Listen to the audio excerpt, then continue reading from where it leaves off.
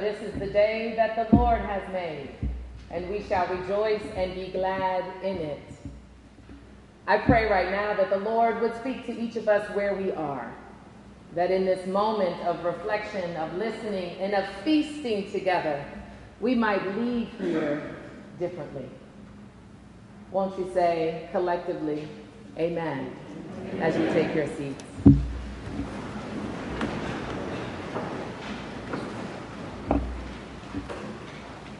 This morning in the gospel text, we encounter Jesus in the wilderness. In this conversation of the wilderness, Jesus is encountered by a mighty opponent who, at Jesus' most vulnerable, tempts him with stones and commands those stones through Jesus to become bread.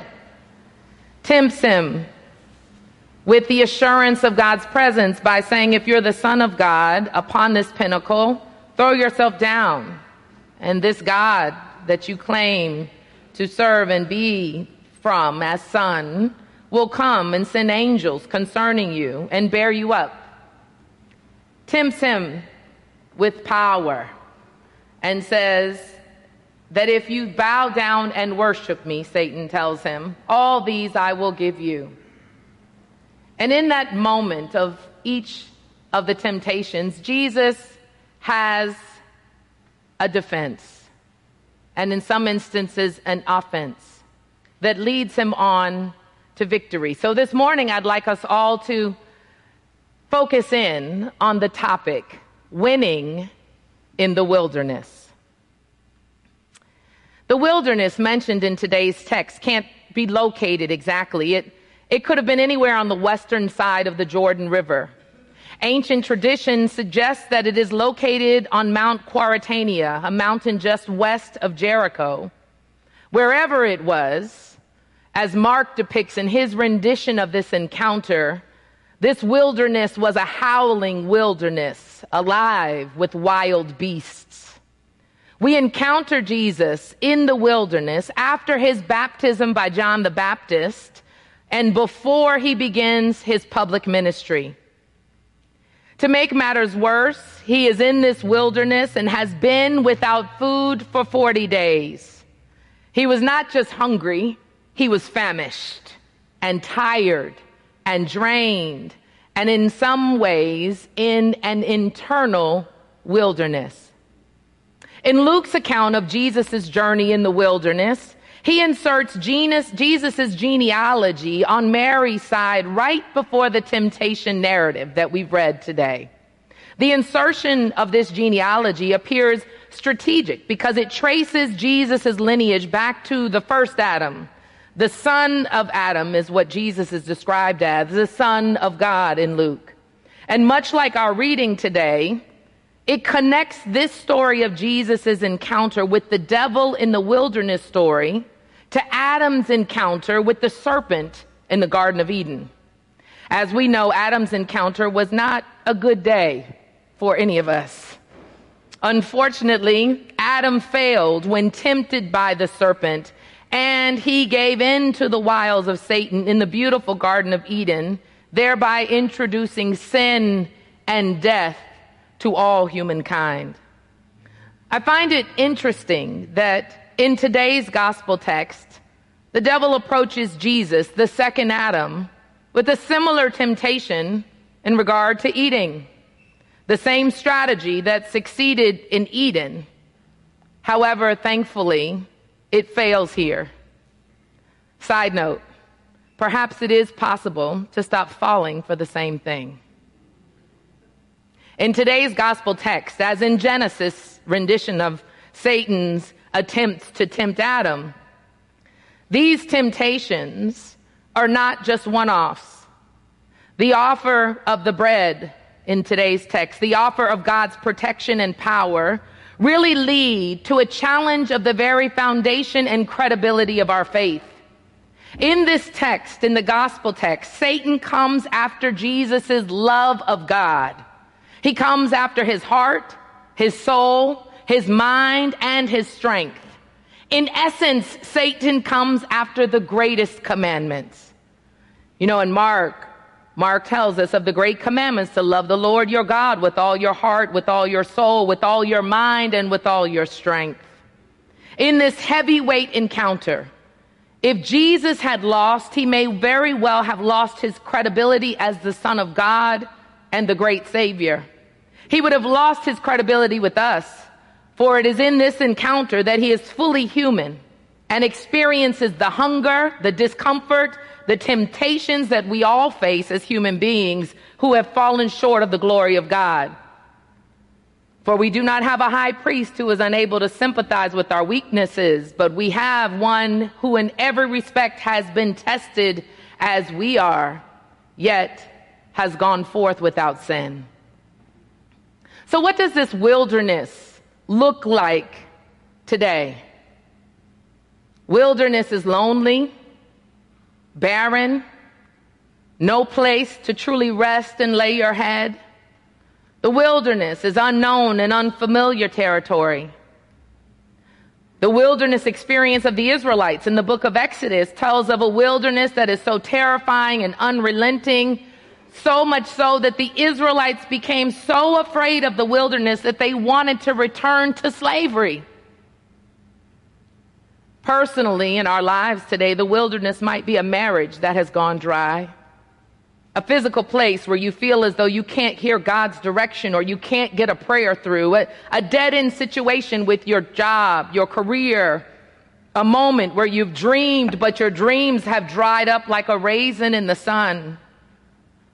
A collective space where the things that were once constant sources of decency, order, and justice have been trampled upon for selfish or unjust gains.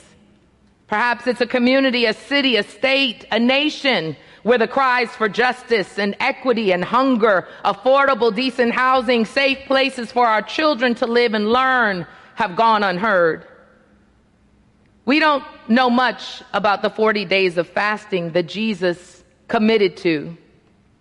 But we do know that this story of Jesus and his fasting in the wilderness is the story that inspires the season of Lent that we are all a part of.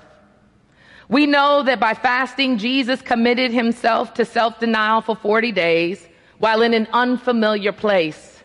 We know that he was led to that place by the Holy Spirit. So it must have been for a reason. We know that he came out of that experience with a strong enough sense of identity and confidence that he didn't fall for the temptations before him. Perhaps during this season of Lent, we accept the invitation into a season where we may be in unfamiliar territory, one of self-denial, where we pull back from indulgences and start some new routines that we don't typically focus in on, like Bible study, fasting, prayer, meditation, song, contemplative practices.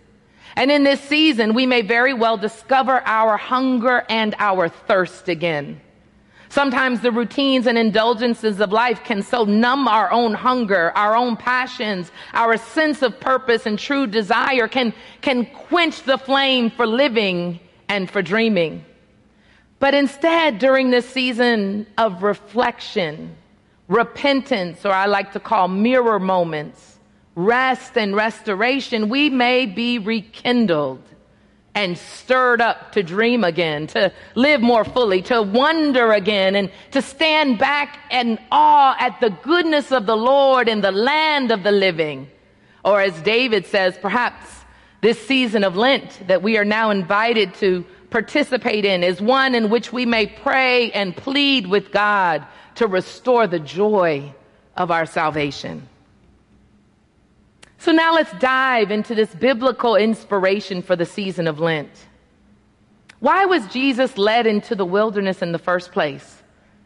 Jesus was led into this wilderness moment by the Spirit.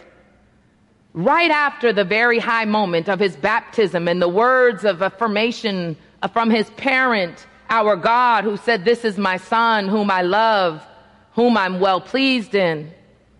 Some of us are in the wilderness because of something we've done. Others are in the wilderness because it's essential in order for us to get to the next place. Some of us, unfortunately, get stuck in the wilderness, fall, and are defeated in the wilderness. But in today's gospel text, we receive a redemptive witness of Jesus showing us how we can respond victoriously in the wilderness and to temptation. I don't know about you, but I'm tired of losing. I'm tired of seeing God's people lose. I think it's time to change the tide and see us win. Have you heard of the expression, the broke, busted, and disgusted Christian? The one who should be the usher to bring you in with joy, but rather perhaps brings you in with condemnation or judgment. It doesn't happen at All Saints, but I'm talking about some of those other churches out there. You know, the ones who are fearful and doubtful and cowering rather than bold and courageous and vibrant and joy-filled. That's the kind of Christian that draws others into figuring out what is your secret sauce.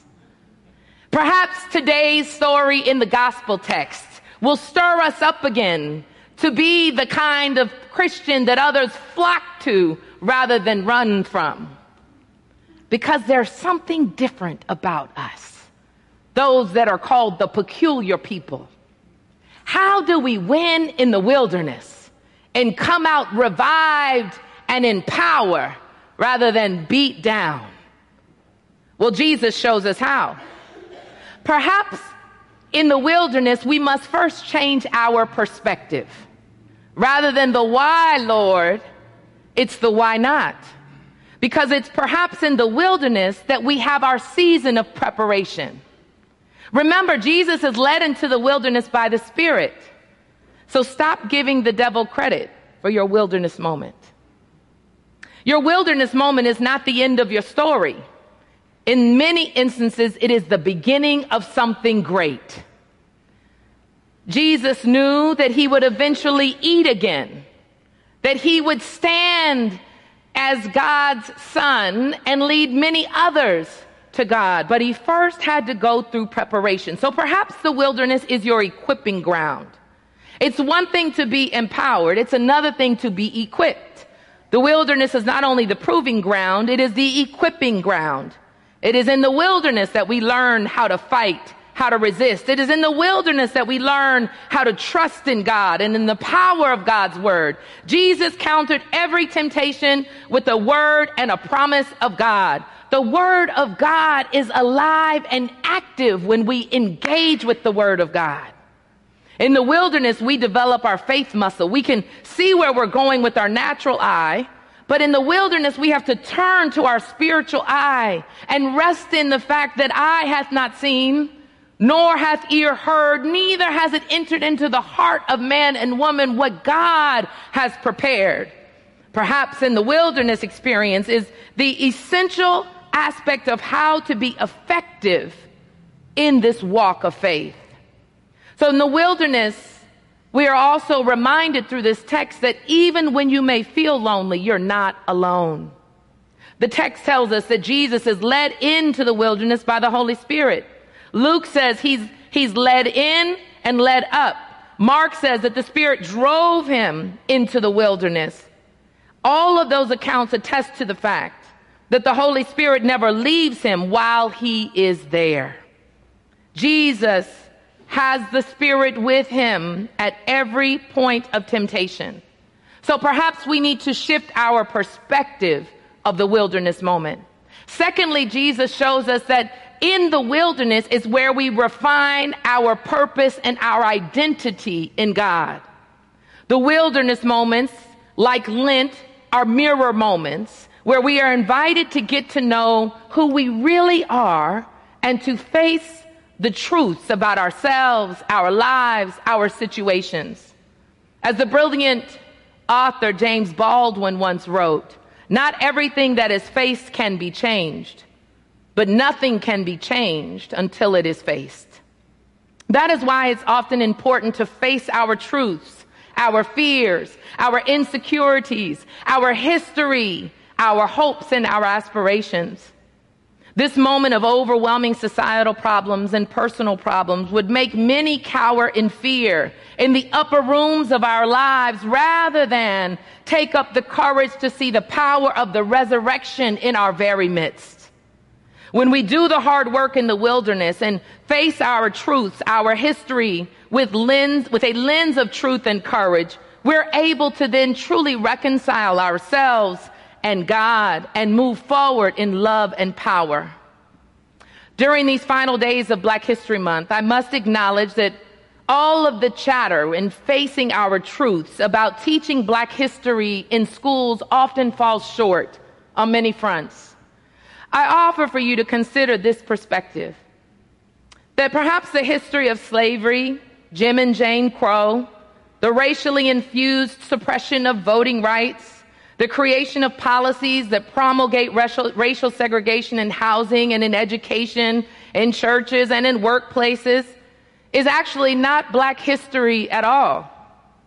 And if we must put a name on it, perhaps it's white history.